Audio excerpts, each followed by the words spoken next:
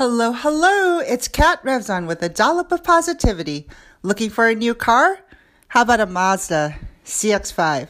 That's what I ended up getting. I went to Colonial Mazda and worked with Cody Stone. So if you're looking for a new car, looking for a friendly, knowledgeable, and non-pushy consultant, look them up. In any event, I love my new car. Yesterday was my third day driving it. My first trip ever was actually to Orange Theory on Monday. No, I didn't drive the car home because I was nervous. So I let my husband have the first drive, and it was fine. I got to see the car from the front, and it looks pretty cool. So yesterday, I was driving home from work. I left a little after midnight, and I didn't listen to Waze. Waze told me to go to 95, and of course, that's my nightmare.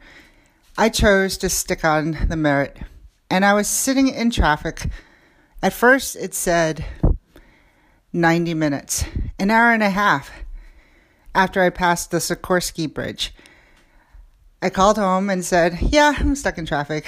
Why? Why didn't you listen to Waze? Yeah, I know, because I don't know. I don't like the 95, and I don't know. Next time, I will trust in Waze. Many times it kept trying to direct me to 95, but I didn't listen. So I hope whatever happened was okay. There were definitely a lot of fire trucks and police cars, and it did block both lanes.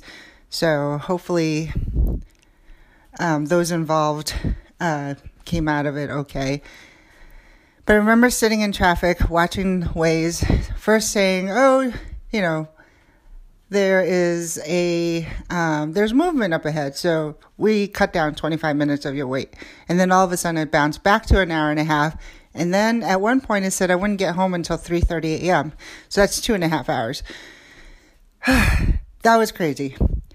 All this time I was thinking, cars, stay away from me. Don't put any scratches or dents on my new car.